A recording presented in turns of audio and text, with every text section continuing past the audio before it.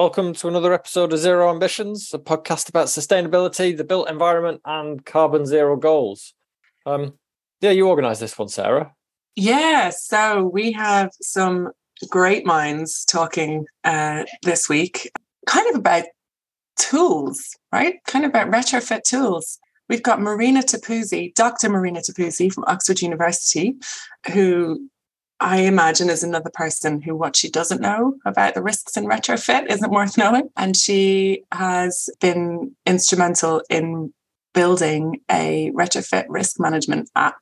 But we also had Nigel Griffiths of the STBA, the Sustainable Traditional Buildings Alliance, and again, just somebody who knows an awful lot about this territory. But what's really interesting about what Nigel has to say is that he keeps coming back to how broad a reach that retrofit potentially has. And he's written a really interesting paper, which you can find on their website, called, Retrofit to Regeneration, I think. Oh, sorry, Nigel. From retrofit to regeneration. So yes. It's called From Retrofit to Regeneration, a blueprint for post-COVID recovery. So that's up on the Sustainable Traditional Buildings Alliance website. Yeah, I mean, we talked about health, we talked about retrofit, we talked about the usual challenges, but we talked about heritage a bit for a change. Mm-hmm. Not a massive amount, but man, it was another wide-ranging, meandering conversation. And we barely got to talk about the app. I mean, professionally, that's the bit I was most interested in. Yeah. But hopefully we'll get to pick up with her elsewhere. Yeah, I think so. And I think another crucial bit that we kind of were talking about was the opportunity that exists within our industry for collaboration and for helping some of this work reach much broader audiences, because, you know, the STBA also have their guidance wheel, which is sitting there on their website for anybody to use, which is, again, another risk management tool that is really, really good, particularly in the context of heritage buildings where we're always talking about managing risk. And yeah, just the work that Marina and her team are doing. And they're such good folk, and they're there ready and listening, ready and able to share and collaborate and talk. So I think that's really encouraging as well. And it won't be the last time that we speak to them. So yeah, man. That's a great one. All right. So from our side, it was me, Sarah, and Jeff. Yeah. Duncan was waylaid and Alex was ill. Marina and Nigel. Yeah. In the meantime, I've got a few asks, which we don't normally do. If we could get people rating the podcast, I believe 5-star ratings do make a difference in terms of reach. Subscribe if you aren't already. That helps in terms of getting it in front of other people. And the thing we never asked to do, bizarrely, is for folks to share the podcast. If you think it's worth listening to, chances are your peers will. Yeah. So tell them about it. I mean, we're not making money out of this, but it's something we believe in, and folk need to hear about it. Yeah. Anyway, and the back catalogue is really, really good as well. I've been sharing some recent or not so recent episodes on LinkedIn for people. Just like some stuff on there is just so interesting for anybody who's like exploring their knowledge in retrofit. So, and other things, but yeah. Yeah, man. And if you think there's anyone we should be speaking to, email us at zeroambitionspodcast@gmail.com. I mean, we'll do our best. And if it is interesting, I mean, we've got a whole bunch of stuff lined up. But we're just interested in the stuff. So send folk our way. Anyway, right, enjoy. So what happened was a little while ago, I feel like it was probably a couple of weeks ago at this stage, Marina and Nigel, we had a chat with Duncan and Peter. Was Peter on our call? Peter Rickaby, was he on our call as well? I think he was meant to be, but couldn't make it. Oh, that's right. That's right. And we were just talking about the work that Marina's doing, work that Nigel's done. We've all shared your retrofit regeneration paper around as well, Nigel. Oh, great. Because there were a lot of common themes coming up between what we always end up talking about on the podcast and the stuff that like Nigel has written about extensively, and STBA, the work that they do, and then Marina developing the Eco Retrofit app. And there was just so much overlap that it just seemed like a natural thing that we had to get these people on the podcast. Yeah. Peter Rickaby, he started foreshadowing the fact that you're working on an app as well, which piqued mine and Alex's interest as UX fellas working in this industry. Oh, another thing to look at. Oh, that sounds interesting. So yeah, perhaps we might cover it today, I suppose. But I'd definitely love to talk to you about it some other time. Yeah, likewise for the magazine. Well, should we just crack on then? Because I think that's an interesting place to start. Like for me personally, so I co-founded the company the magazine that became Passive House Plus with Jeff long time ago. And we approached the subject quite cynically. 20% of the Irish economy was construction. So we thought, we'll have a piece of that. We'll try and sell advertising against that.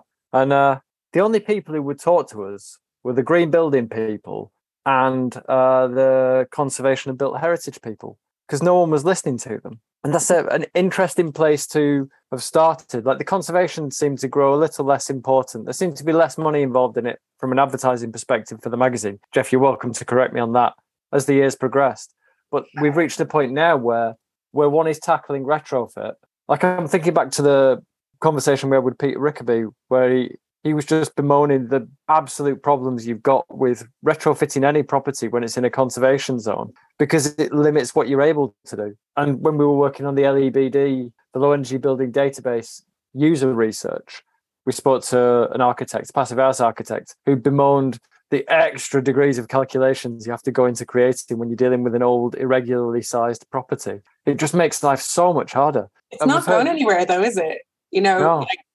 This is the reality of the built environment around us. And I think this is what's useful about some of the writings and research and things that the STBA have done, is that they embrace it. I actually find your writings and the reports to be quite refreshing and quite uplifting, if I'm honest, like when it comes into that, because there can be, like you say, Dan, a lot of like, oh my goodness, it's so hard. It's like, well, it is what it is. And this is how you go about it. I think there's a lot of passive house buildings, the kind of the system dictates the form to a degree, and that can miss all kinds of aspects of beauty and livability, which our forebears, I think, really got. And that's why that these humble terrace streets, for the most part, are still, very much buildings in demand. I mean, they're little TARDISes mostly. You really don't expect the amount of space that you find in them, and the privacy and the light. They were very, very smart, I think, in the Victorian Edwardian era. It's an interesting point there, Nigel. I think a lot of passive house projects can be very, very heavily informed by hitting the targets and a lack of consideration for other aspects. That is changing, I think, and there have been some exceptional examples.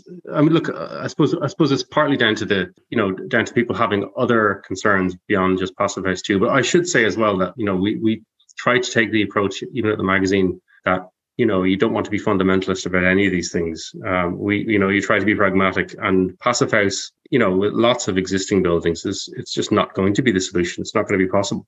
It's not going to be appropriate. But there are things we can learn from it, and from approaches like that, and from that, even from that fidelity to kind of a evidence-based approach, and whether you achieve the targets in passive house or not. We see in this area, I think partly because there's a lot of misunderstanding as well about building physics and about the terminology that's used. It feels to me like a lot of the notional disagreements that are, or the disagreements that are out there. Breathability would be a great case in point. That's one of the kind of subjects that's very often misunderstood. People think about breathability as being about air movement, and really sweatability is probably a better word. For it, it's a bit grosser, but probably. You heard it here first.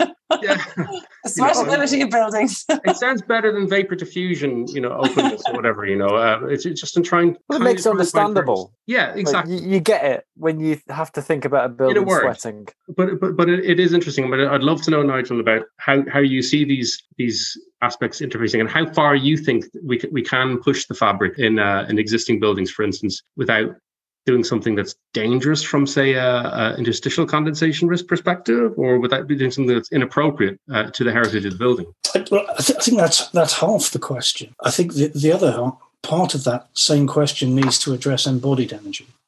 And there comes a point, and Kevin MacLeod made this point when he looked at the first passive house in the UK. He said, surely there comes a point where the impact of all this extra insulation outweighs what it's going to save in practice. So I think that's very, very important, and we're working on a calculator at the moment that will enable you to compare the embodied energy of certain key measures with what they save in practice. And there's a lot of assumptions going to need to be made in the process, but I think that the simple question is worth asking. And the other, to answer the first part of your question about how far one goes, I think every building should be as efficient as it can reasonably be. But I think we're trying to achieve a lot of different things when we retrofit buildings. And that's why I was so delighted that Sarah shared the paper on regeneration, because where we tend to come unstuck in not just this, but many other areas of society is where we get terribly narrow aims. And if we broaden those aims to include, in our case, I think, genuine sustainability, then it becomes a question of what sort of tomorrow we want to bequeath to our children, our children's children. And that, for me, has to include beauty for a start. I mean, I have upset people by saying if the world isn't beautiful and fun to live in, then I don't want to stick around and save the planet. It's got to be lovely. It's got to be fun. And I think that's we miss that sometimes. But if we're going to retrofit buildings, let's also do water efficiency. Let's do sustainable drainage. Let's see what we can do for local employment and to stimulate the local economy. Because I've always said the best way to address fuel poverty is to address poverty. So, you can use retrofit as an agent of regeneration and achieve an awful lot of social and economic goals at the same time. But we've got now this fourth pillar added to the three pillars of sustainability, so that the fourth pillar being culture. And that's where I think traditional buildings play a great part. But to go on from your point about the breadth of issues that this can cover, to also allow like the maximum impact from engaging with it. So we all know that like 27, 28, 20 million homes, however many there are, that need to be retrofitted is absolutely impossible going down the routes that we've currently got and following a definition, a sort of a technocratic definition of what retrofit is. And so it's a sort of a loser's game before we've even started out. But if you expand the reach, and this is the bit, like we talk around this as well a bit about when people talk about the co-benefits of retrofit, and we argue they're not co-benefits of retrofit, they're front and center principal benefits of retrofit. And actually retrofit is just the lens to look at all these other wider ranging problems through. And so if you then expand the reach of what you're trying to achieve through retrofit, you're also exploring common ground between different people's perspectives or different people's capacities to affect positive change in that space. And that's where it gets, I think, really interesting. That's where the kind of the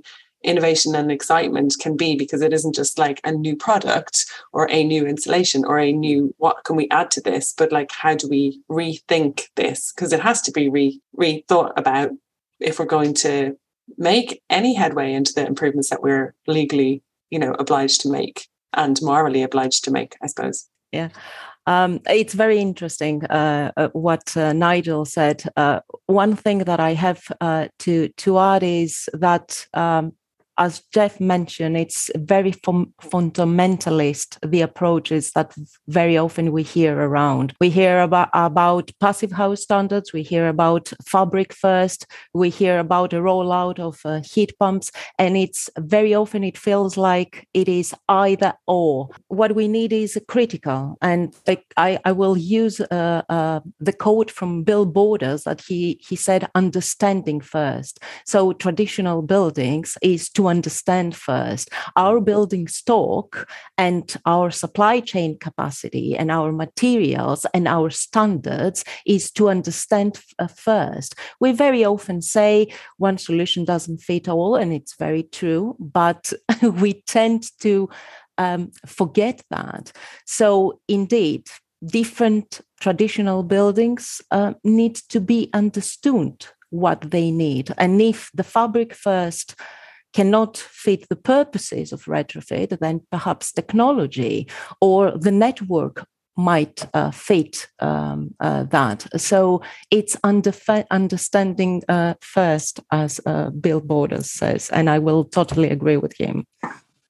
I just read a paper by Bill, actually a presentation, and he quoted the historic England architect Robin Pender, who is excellent on all this stuff. And she talks about old buildings in a way and says, we've forgotten how to sail these buildings. And she talks about the way people used to dress differently and rely much more on radiant heat than kind of constant indoor air temperatures. If you were cold, you moved closer to the fire. And if you were too hot, you moved away. There are different ways of living in old buildings. I'm not suggesting that we're going to all go back to the 19th century, but we can. I think we can do more. And this winter may be a good test, with the fuel prices being as exorbitant as they are. I'm actually more worried about people in early 20th century, early and mid 20th century buildings, who I think will suffer worse in terms of damp and cold. If you don't heat those buildings adequately, they'll really start to bite you. Yeah. I would worry in some of these older buildings too, and it's not just period buildings, kind of Victorian or earlier or whatever. My son's got asthma, for instance, and we've been serial tenants because of my amazing lack of success in business over the years. And we've always rented everywhere we've lived in. We've always had mold problems to some extent because, you've got a family, you're invariably, you're hanging clothes indoors to dry and stuff like that. And whether it was homes built in the Celtic Tiger years in Ireland, which were thrown up appallingly badly, or I'm trying to think. I don't think we've lived in anything that predated 1900, but a pretty broad range of homes. And wherever we've been, even staying with my mother-in-law now in her, again, Celtic Tiger bungalow, you can see his symptoms tend to flare up. And we're renting a low energy, airtight apartment with MVHR. It's not a passive house, but it's in that kind of area. It's not far away from it.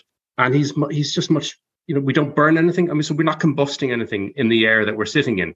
That to me seems like a real problem. And even with a sealed stove, I would be concerned about it, because I've been in homes where we've had sealed stoves and where you're trying to operate the fire and you're refueling and you get smoke coming in, and it's that would be one particular concern I would have. The temperatures and then the air quality in some of these older buildings. I don't know how you reconcile that in older buildings and people's romantic notions about how buildings should be. Well, you're talking about. It's Marina's point about how the buildings are used, how you sail a building. I like that. There's something quite romantic about it. But what you're describing is like the older buildings that were built with combustion systems that were essential to their health. So, the fires throughout the building ensure the airflow through the building. So you've got plenty reliable changes, drafty buildings supported by roaring fires. It's not ideal by today's reckoning, but man, it worked for a long time. Then you can shift forward. What do you mean by it works, though? You can, well, it did the job it needed to. Like it wasn't necessarily efficient, but it didn't have to be, because we weren't fretting about those concerns then. Then you can switch up to industrial terraced houses, where you've industrialized the creation of caves for serfs to live in, and it was adequate. And they found ways around those through the way communities existed. So, you had public houses where people weren't necessarily drinking. They were just sharing body heat and entertainment. And you had homes with many more people in them, which were heating themselves in a different degree. They were leaky and drafty. So you had a decent air change. Then you can fast forward to the 80s, where all of a sudden you've got this big shift in building where it's about asset creation. Mm. And so the use of the building is as a store of wealth rather than a place to be lived in. And that continues right up until today, when what's curious about what you were describing there is you're renting an apartment in a building where its differentiator from an asset sales perspective is that it's low energy and improved health. So that's a differentiator when you look at it in terms of its place as an asset and its place within the asset buying ecosystem, where in Ireland in particular, especially around Dublin, you've got private equity firms buying up assets like that, because their prime goal is to rent them for the highest possible value they can extract from the rental market. How do you do that? You do luxury. You can't do it too high, because you're not going to be able to rent out to people at the highest possible rate as reliably, because you want something towards the middle of the market. And so you've got this whole new range of stuff being created to satisfy the needs of the users. It's just at different points in history, you have different users of assets. You've got homes, status symbols, stores of wealth, and then rental extraction units. They're different things. Like, it's a fundamental category error to consider them all the same object. And that's why, like, the block I live in at the moment, it's the 70s block, and you've really got to manage it properly. Like, I learnt a lesson off of the lady who lives two floors down from me. She grew up in Belgrade, and she lived in apartment buildings. And when she came to the UK, having spent 20 or 30 years in Australia, she instinctively kicked into her communist era apartment ventilation management system, where you don't shut all the heating all the time. You don't close all the doors to prevent air circulation. You ensure there's air circulation in the bits of the apartment you're not in at that time. And when you go out, you make sure it's all open. Then as soon as you get back in, you shut all the non-essential or the essential bits, and you start heating the bits you're in again to ensure a constant change of airflow. And that way she's mitigated any damp. But the lass who lived next door to her, she lived with black mold because she was out a lot of the time. She never left her windows open. And when she was in, just as you said, she was washing clothes and absolutely refused to accept ventilating the place was her responsibility. And that's in part, not just because it's a 70s build, but because the whole block, because of a gas explosion at some point in the 70s or 60s, had to be heated by electricity. And so there was an air heating system throughout the whole block, which got taken out for most of the apartments and replaced with central heating, which changed the way the whole building worked. And yeah, but it's interesting, isn't it? Because what you're talking about, what we're kind of veering into is like people's understanding of how a building works, which sort of touches back on the basic building physics lacking, not just through, I mean, we're not talking about every occupant understanding basic building physics, but even designers don't understand basic building physics. And that's a theme that's come up again rather terrifyingly. So if we're faced with understanding that these are living, breathing buildings with living, breathing occupants, given the fluctuation in context of which we're all living, it's a really sticky place to work, isn't it? Yeah, it goes back to the issue of transforming occupants' values and to learning and educate them what is the indoor environmental qualities that they need to ask and have in their indoor environment. So it's a matter of education. And I think apart all the negative, because there are a lot of negative and problems in retrofit, there is also a window of opportunity. There is space to educate people to need a cleaner inside their house, need an airtight and well-heated indoor environment. So it's just learning and changing, educating them and setting a different bar of values. How do we do that?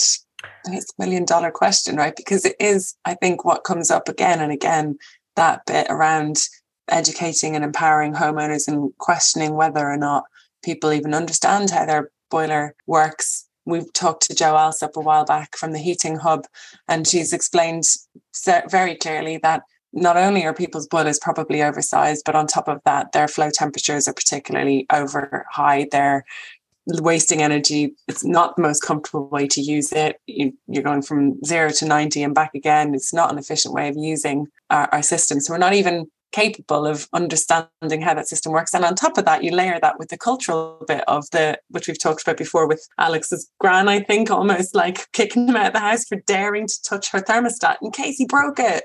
Because if he broke it, then she'd have to have somebody to come out to carry out expensive boiler repairs. And there's this like fear of the unknown around it. It's exactly that, developing a good experience and user satisfaction. So what we have in deep retrofits and what we find out in research, let's take the retrofit for the future example, occupants that they had responsive systems, and they have achieved their comfort, they were satisfied. So for them, retrofit were quite high value. People that they had a negative experience, they couldn't understand. Unresponsive system, maloperation for different technical reasons due to installation and so on. We know the problems. Then the experience for them and retrofit doesn't mean anything. So we have that model that we said we need retrofit at scale. And I insist and I say we need at scale, at speed, but mostly at quality. Because when we have retrofit environments that they achieve good quality, indoor quality, then are the positive experience. Just to add to that, the scale is happening currently under the Social Housing Decarbonisation Fund, where I'm one of the government's two technical experts. And I mean, that's doing a great job. I mean, looking at all kinds of properties and upgrading them. But we're working according to PAS 2035, which Marina knows very well, and we're on the steering group for. It was hard work getting that through, with a lot of objections from industry. who wanted to carry on doing things as they've always done them. And one of the things we absolutely insisted on was ventilation. That there had to be an assessment of existing ventilation before you start retrofitting the building and after, so that you know that you've provided adequate fresh air, and it can't, the paths you've actually created can't be turned off. If we are going to operate buildings in this rather more hermetically sealed way, then I think this is the only way forward. The Victorians, as you've earlier pointed out, just got around it by building leaky buildings. So they stayed dry, or dry enough to remain healthy, because they had sufficient air exchange. But now we've actually got to build it in to our retrofitted, more modern buildings, especially. On that point, Nigel, do you think it's reasonable or right to kind of talk about existing buildings, even traditional buildings, as a kind of as if they've got, because they're all different, as if they have uniform characteristics? I'm just thinking that we know that a lot of existing buildings are very leaky, and we know that aside from unintended leakage through infiltration, that they have, the way you operate them with sash windows and chimneys and so on, that you have capacity subject to temperature and wind and so on, these variables.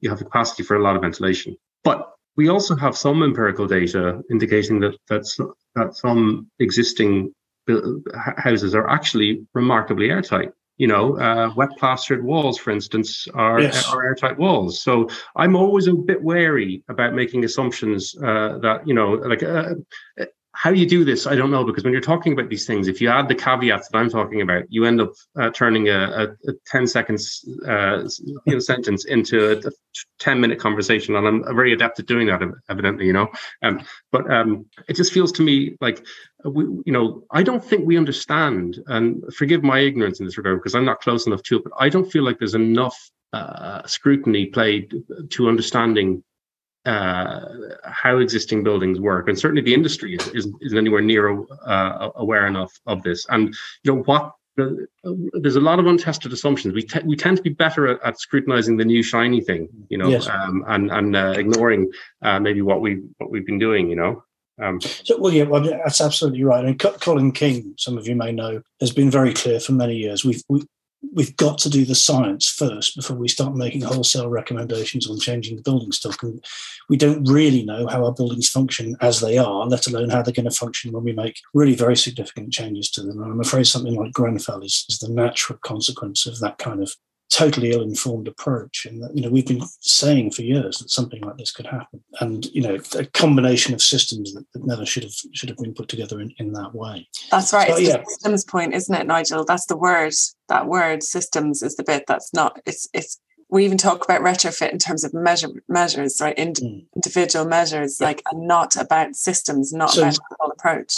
Where we have to start is with not only what sort of a building it is and what data we have on how such materials behave, but also what the condition is. So, and there's no point looking at internally insulating a wall if you've got faults in the exterior skin and you've got to repoint it. So there is a requirement for individual survey. Every building is different. So individual survey for all kinds of buildings in PAS 2035. The idea behind that is it picks up condition issues, it picks up ventilation issues.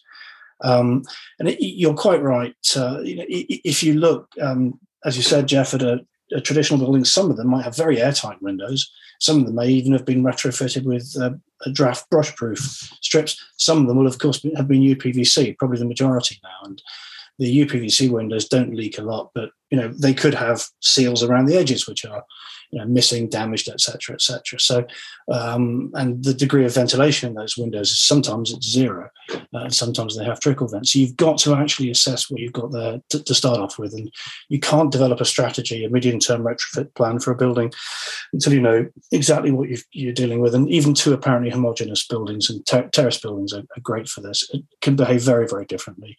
Not just occupancy, some of them have been extended at the rear, some of them have been loft converted, you name it. There's been so many changes done to, I keep banging on about traditional buildings, but they are very adaptable in that sense, but very different from each other. So this raises a broader point for me, which is, when I watched Newsnight the other night, Question Time, and it was last night, there was discussion invariably around energy security, and in light of the coming winter and so on. Energy efficiency didn't get mentioned once. People were talking about fracking, about renewables and the intermittency issues and so on. There was no discussion around energy efficiency. And from any of the political parties, the Lib Dems, Labour and the Tories were all there, along with a Brexiteer or whatever. And that I found kind of very disheartening. And I just wonder, what we're talking about here. I mean, effectively, what I'm understanding from what you're saying, and what I think generally, this is my own view, anyways, that there aren't really any shortcuts here. We need to do properly rigorous assessments, but we need to want it first. And I think the dismay I have is that because this is hard on one end, right, to do it right, and then on the other end, the political spectrum, they're not even talking about it. Like, what chance do we have? Well, it is happening under the SHDF, but I think Marina put a finger on it earlier when she talked about training and capacity. So at the moment, we've got an immediate, urgent issue, and retrofit's a long-term game, as you rightly point out, and we've got to build up those capacities. I mean, starting off with capacity in surveying, because it's no use sending out a DEA to look at the majority of buildings. You need somebody who understands the pathology of buildings, and who will pick up all these condition issues. And then we've got to train a whole army of installers, in not only in insulation but also in ventilation and possibly heat pumps as well. If we do go down that route, I'm not yet 100% convinced. But and then, Marina, was that what you had in mind? People tend to understand the assessment and the urgency for that diagnostic first stage when you make the analogy with medical condition. So if you are a patient, you won't take a medication by your own. You will go to your GP.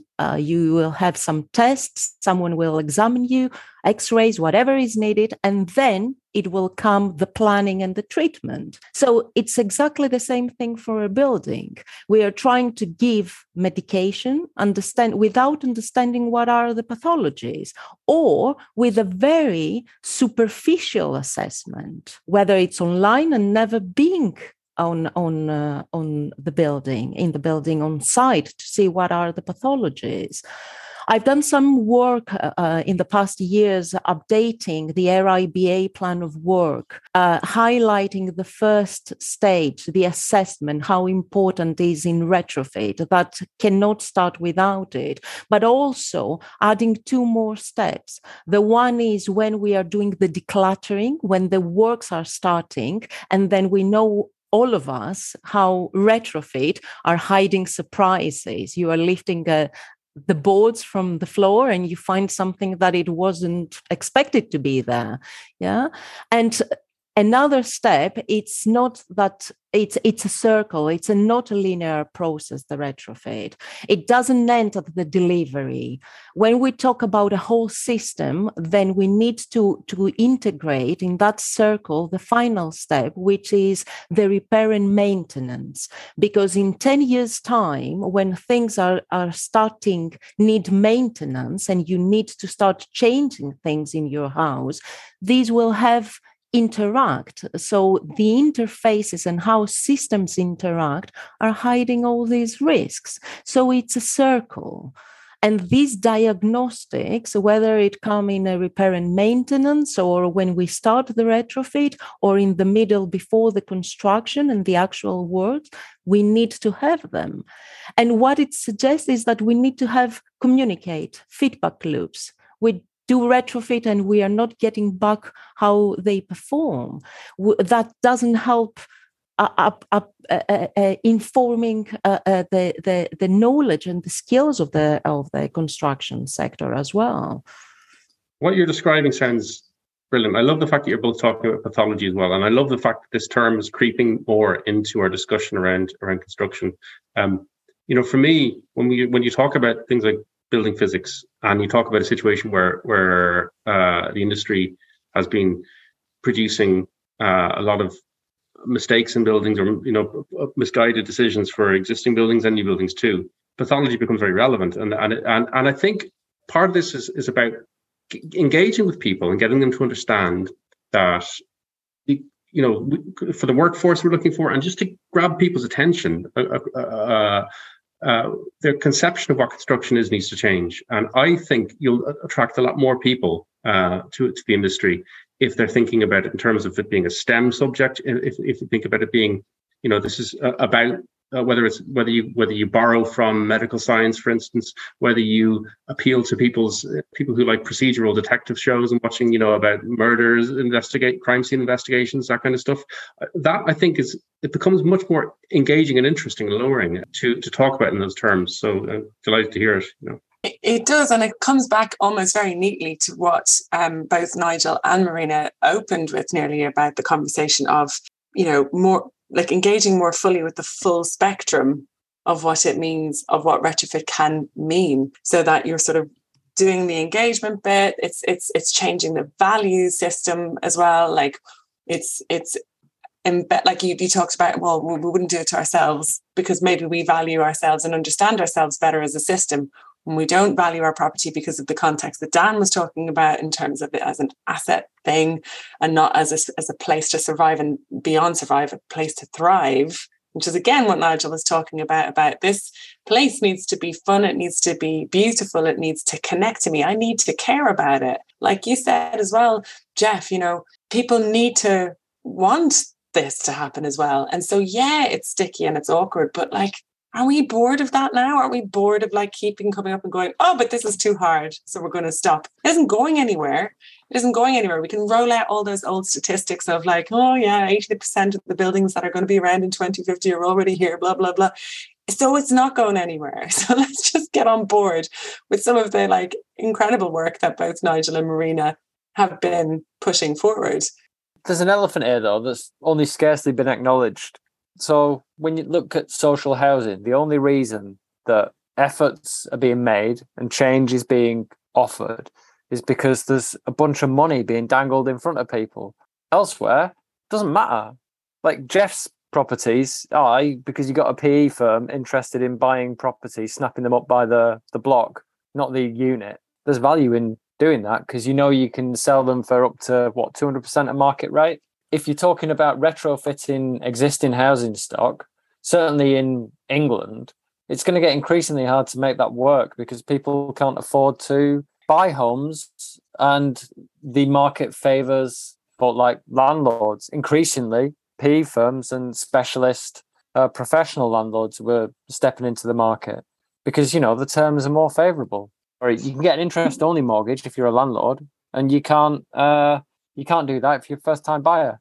Like whatever nonsense that was offered in the budget today, you've got a real problem. I don't think you made it to the Neil May Memorial Lecture, which was earlier this week at UCL in London, but it was about the whole housing supply problem and precisely that question of it becoming an asset for investment and so forth, and how that's bucked the market, and it's a really big issue. I did want to add, though, that there is the private rented sector legislation, which does apply to buildings like Jeff's, and it is unfortunately framed around the wretched EPC, which I don't like because it's a misnomer for a start. Performance implies measurement, and there's no measurement involved. It's just a model, and it's not even energy. It's the cost of energy which is being used as the headline rate. So what we actually would like to see, because we're now using a whole building approach, is we'd like to see a whole building certificate rather than an EPC. So something that's actually a lot more useful.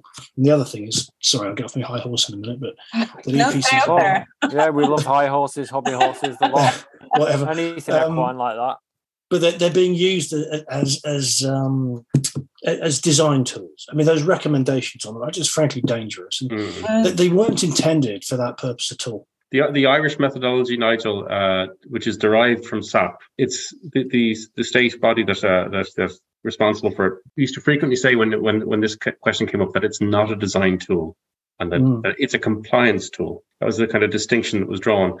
But of course, it's used as a design tool.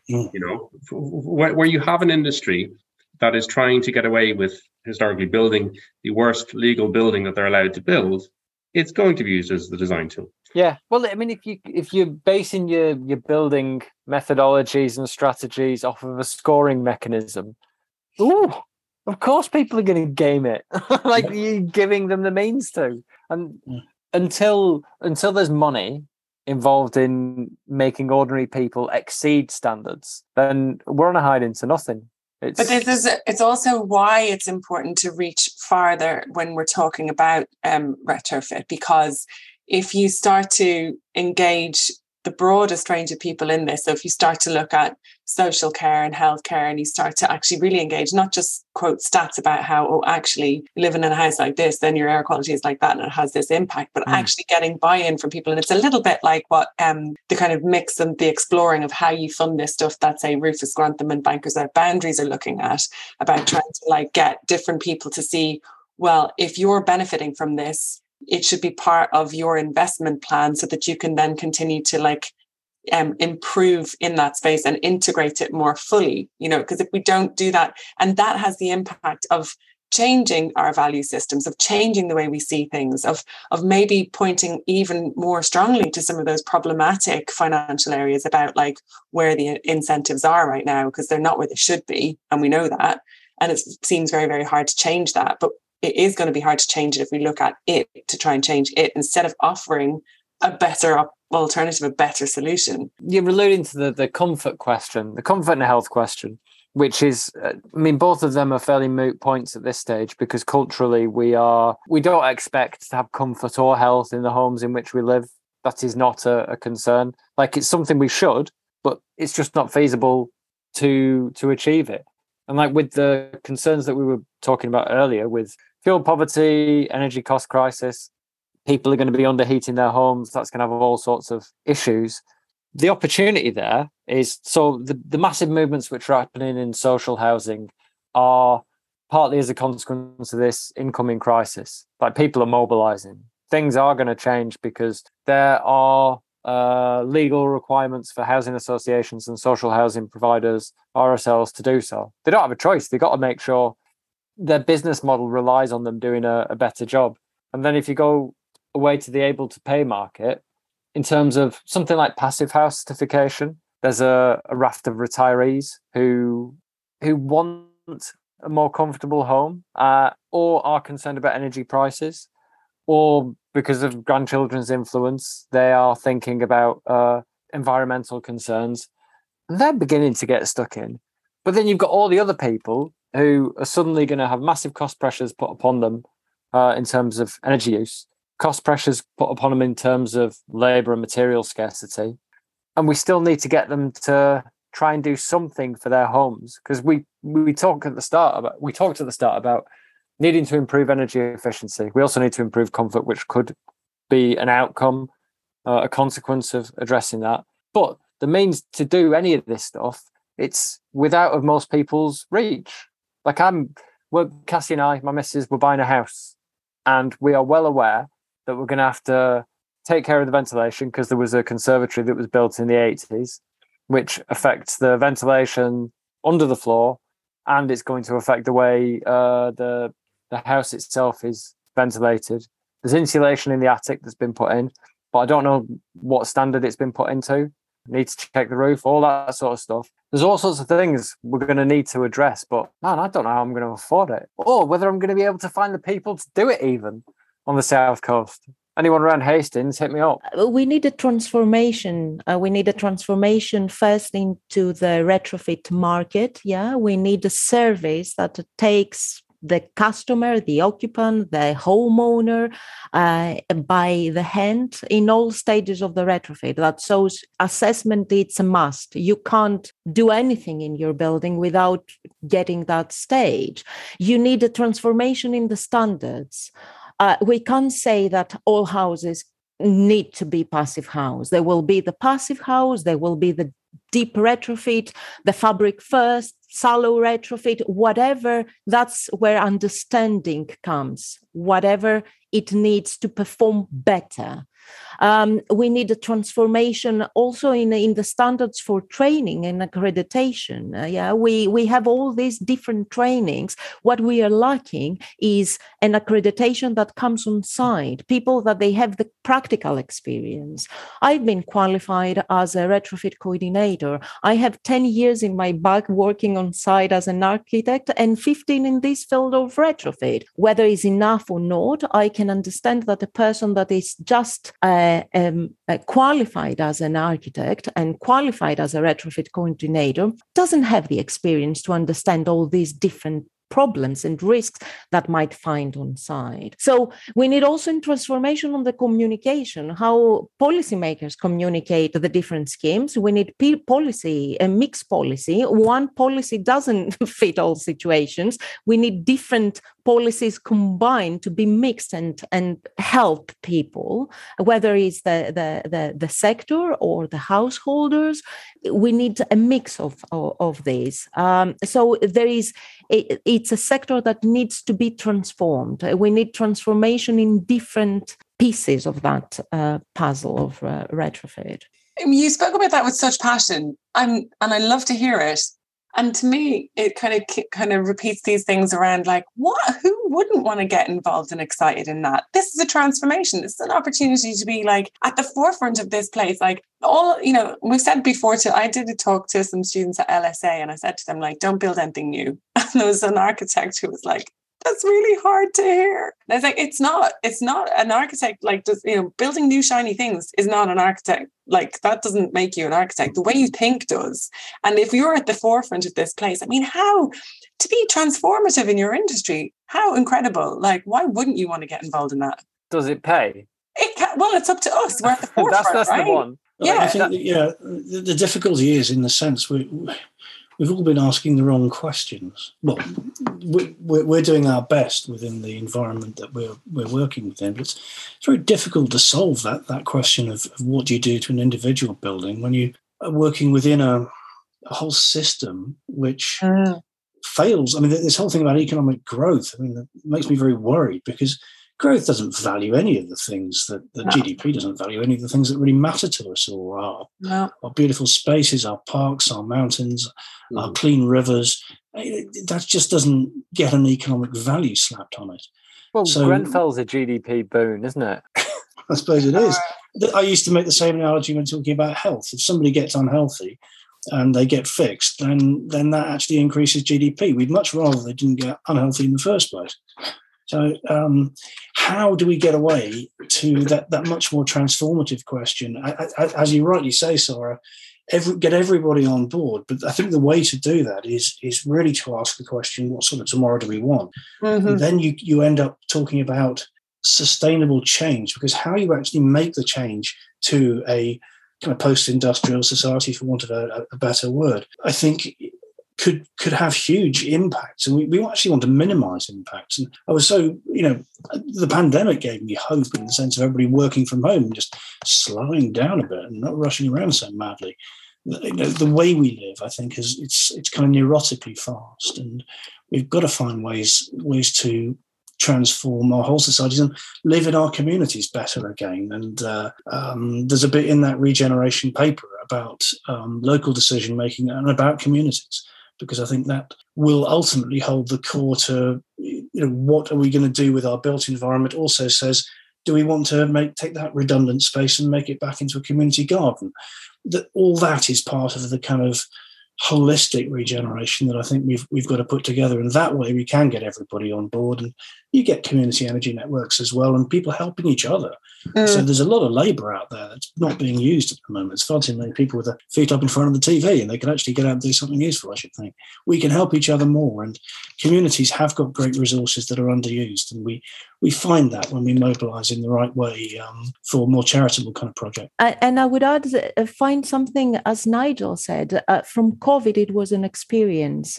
Find something useful from the experience that we had. What it highlighted from COVID is the comfort levels. We had to be indoors. So comfort, suddenly people start understanding the indoor environment. We have the coming fuel prices. We have the heat wave. So things are changing, and we need to future-proof our buildings for make them more resilient, and also the occupants being more resilient as well. So these are experiences that homeowners and occupants need to understand. Going back to the values, they can be a tool of educating what indoor qualities we need to have. I have to mention, just because of what both Nigel and then Marina went on to talk about, is the Retrofit Reimagined Festival that was put on the summer past was asking exactly those questions, and we've been reflecting on it since the various participants and contributors to that, about like, what do we do with this now? Because it wasn't supposed to be a sort of we talked about retrofit in a really beautiful field. We did, but it was more than that. It was asking the questions, changing the perspective of the what is to the what if bit. And it's asking those bigger questions of, yes, this all needs to happen. Yes, in the context of everything that's sort of collapsing around us, we've got these big questions to ask. But to what? What are we trying to transform or regenerate towards? It's not just how we're trying to fix these buildings or how we're trying to fix those things. It is those bigger questions. And I would encourage anybody who this is resonating with to look back at some of the pieces that we did around the Retrofit Reimagined Festival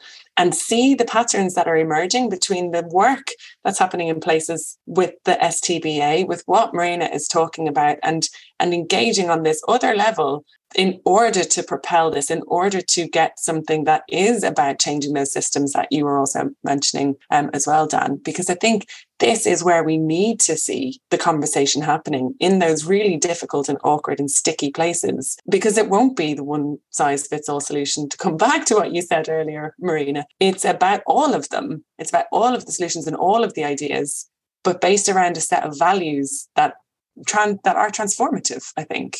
But values don't transform anything. Like, as we were talking about GDP, it's only money and demand that transforms anything. It's only when there's demand that the supply side will get its arse in gear. And that's what we're seeing with the whole retrofit industry. No, isn't it, Dan? Yeah, but look at the world around you. Like, you lived through the summer, you're living through the current, the cost of existing crisis. We're in a parlous state.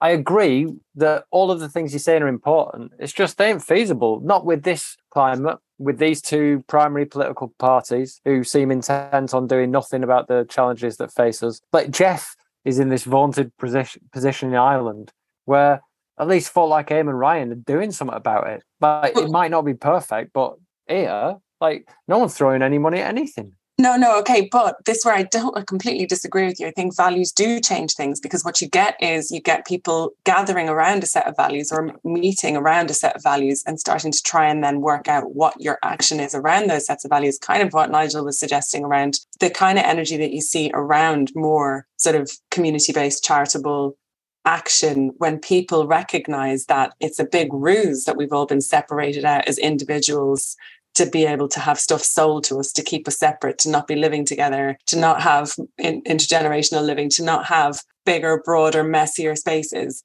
That's a ruse that's been sold to us. And it's very successfully sold to us, because yes, here we are sitting in the mire of that now, dealing with it. But we won't change that by accepting it either.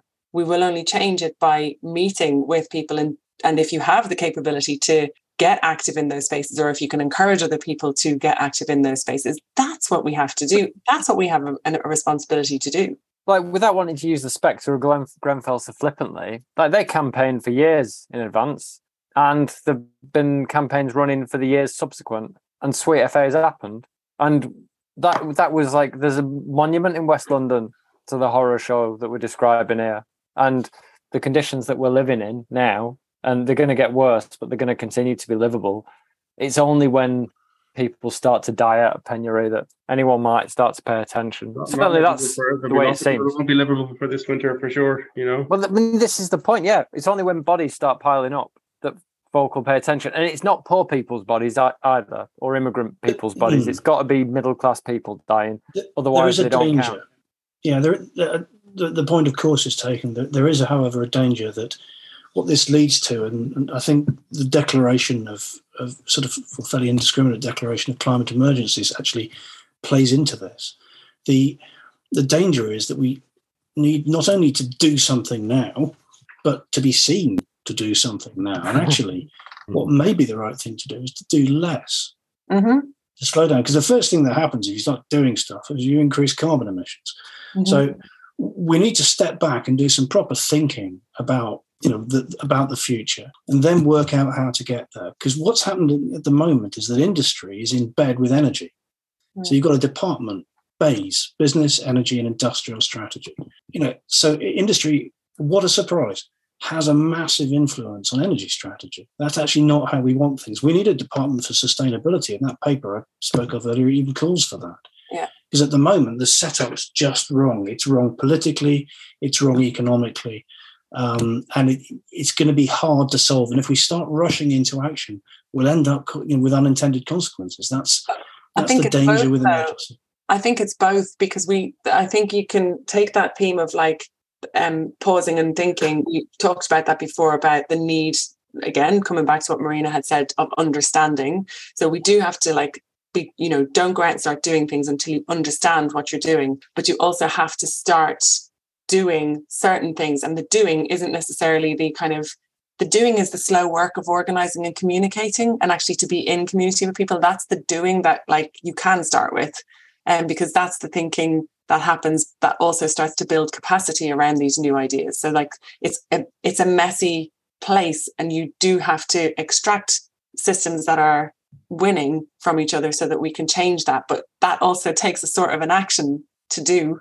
So you're saying we learn by doing, which is fine. Yeah. Yes, and successful stories we find at the local level. We find street by street, retrofit, neighborhood. It's the local authorities. So my where I come, I would say more funding to local authorities. We need more groups to support retrofit, to support these values that people have, their needs, and to listen to them. But you need people with power, not values, to enable that. Like the people values, they can guide the hand of the folk with power, but the powerful need to embrace what's in front of you. I mean, that's why I was interested by the story about your app, because I've spoken to a bunch of people in affluent circles, particularly affluent circles, and I'm a fellow with an accent, so I might not get taken as seriously. But when I start talking to people on the subject of retrofit, their eyes widen. And they embrace the conversation very quickly, which I found really illuminating. Rich people love the idea of retrofit is a very crass takeaway I took from it. And what I've read about the app that you're putting together, which is an app which will enable people to assess, risk manage, and understand, learn about projects they may be setting out to embark upon. Sounds really interesting, because there appear to be no reliable resources for how to approach retrofit projects that are publicly available. There's a lot of training and learning behind paywalls, and there's lots of fragmented information out there, but not a centralized point of access. Do you want to tell us? I mean, I could be well off the mark as well, because I've only read the abstracts on your website and the bits on your LinkedIn page. Would you mind telling us a bit about the project you're working on? Well, it was in 2019, the app, and it was the development of a beta version of the Eco Retrofit app. So I was leading the project because it came as an output from several years of research on risks, and it was looking process risks and technical risks. So the app, it was something that it was covering as a risk management tool, but also as a learning platform. And it was to be used by any user. So it has different levels of knowledge that someone could collect from get from the app. So if I'm a homeowner and I want to change my windows, it gives me the risk of that interface when the windows of the technical risks that you have, but also the process risks. Who is responsible to do the work to do the job of replacing my windows, what skills needs to have, what tools they are out there. So it gives you the process risks that you can have in case that you don't take some aspects in consideration. That was the beta version, the development of the beta version. So the next stage of that app is to develop it as a product. Cool. So are you working to any sort of timeline, or is there any sort of early access to this? There isn't a timeline right now because we trialed the project during COVID. Then after COVID, there were other projects that I was involved, so it was paused. But we'll start again the discussions this autumn. So it is paused, and the beta version developed some entries of the app. So looking some of the aspects of the technical process risks. Because it seems like an apposite proposition dealing with what's incoming this winter. If you're talking in terms of stimulating a retrofit market to grow, you need the people with the money to do so. And that's why I'm focusing on the affluent folk. Because once you start building the craftsmen, the tradesmen, the meisters of this industry, and to your point earlier about wanting it to become more of a STEM subject, I think like the looking at pathology is a good way of doing that. But you've got to get the people who bestow status, who are able to confer status on people in order for it to raise in status. We're working on a project with AC White, and their skills academy is trying to take influence from the German model, where tradesmen can become master craftsmen or master tradesmen, meisters, and they have proper status in their communities, in their society. They're not a brickie or a sparky or a chippy. They're a tradesman, a master of his craft. And that's the sort of thing you need to get into here. But you're not going to get into it because we live in this is specifically the UK, because it's such a class-riddled country. Until you address status in those terms, you're not really going to get there. So, sorry, Sarah, you can jump in just a second. I just wanted to find out, what did you learn from the beta testing?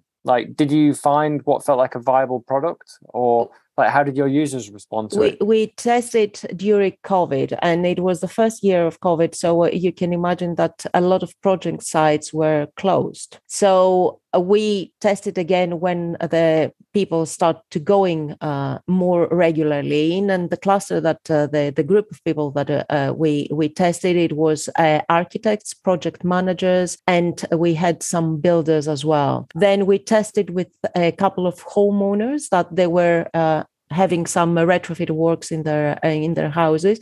They were generally a positive input. It was a beta version, so we had a lot of feedback coming back and say it's not very user friendly and graphics, but it's a beta version, so people couldn't understand that in a beta version you don't have the environment, that interface which is the user friendly to the customer. So that's why we need to now take it forward, and now that things are open, see the next stages of that project. Oh, well, we should have a talk another time. Sorry, Sarah. I think what's different about this in the tech space or app space that people can feel suspicious about is that what you're talking about is the management of first principles, the management of what sits behind things, as opposed to saying, oh, you should do this to your building, you should do that. It's not a measures-based thing. It's digging into how and exposing how people need to explore the interfaces, the risk points, the care points, all of that sort of stuff, which is actually a very useful tool. And I think sounds like something that needs to be managed by not somebody taking ownership of it and becoming this branded object, but something that needs to be very clearly, objectively managed so that it can be accessed by the many and not sitting behind another incredible paywall, I think is really important for that. That was the principle of our project anyway, and that's where it's blocked, because that needs maintenance over time. And as a research group, we cannot keep that maintenance over time unless we are doing only the app and not doing any unless other we can get research. some of these affluent people that Dan's been chatting to just hand over the money. And a benevolent billionaire. What it needs is, what it does is to flag up the problem, flag up the attention. Here, there might be a risk. So you need to see that kind of detail. You need to talk to these people to avoid the risk. It doesn't tell you that you need to do this and that and that. It's not a decision-making tool. It just flags up and highlights where there are risks. It's a very simple thing, but that's the problem that we find. And it's based in evidence. So it's collect big amounts of evidence, large projects and evidence that came over the years in retrofit. Interesting. Oh man, we should definitely talk about this offline. Jeff and I are involved in another project, the Low Energy Buildings Database, which is about collecting. I mean, it's a certification tool, but it's aware of it. yeah, cool. They are counterparts, and if we could talk about how we might work together on those to ensure one supports the other, I think there could be. Absolutely. Man, you could amplify a lot of the value there.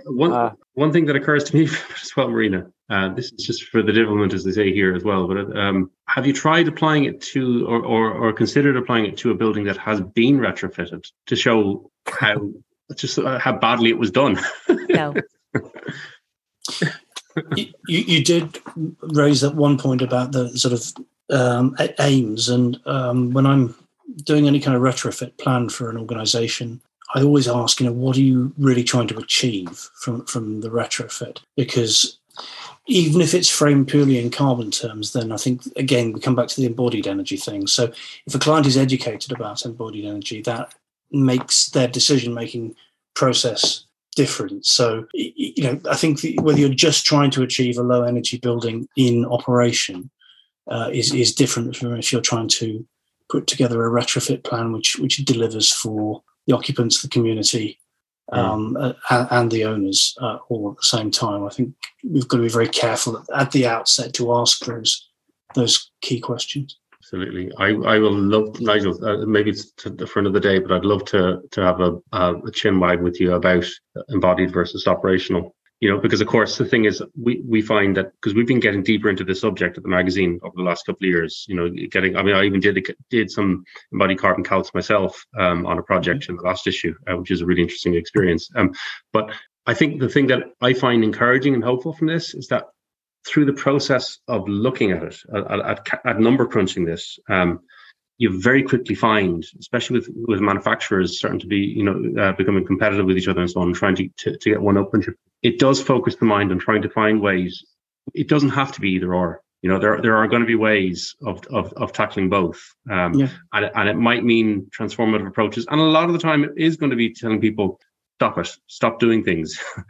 That's definitely a large part of it. But there are going to be ways to enable you to find the sweet spot where you get both done, basically. Absolutely. And if for example, we can use waste forestry residues to create vapor open insulation products made locally, most of them are imported at the moment, and then we can get local materials and local labour into our retrofit process at very, very low embodied energy.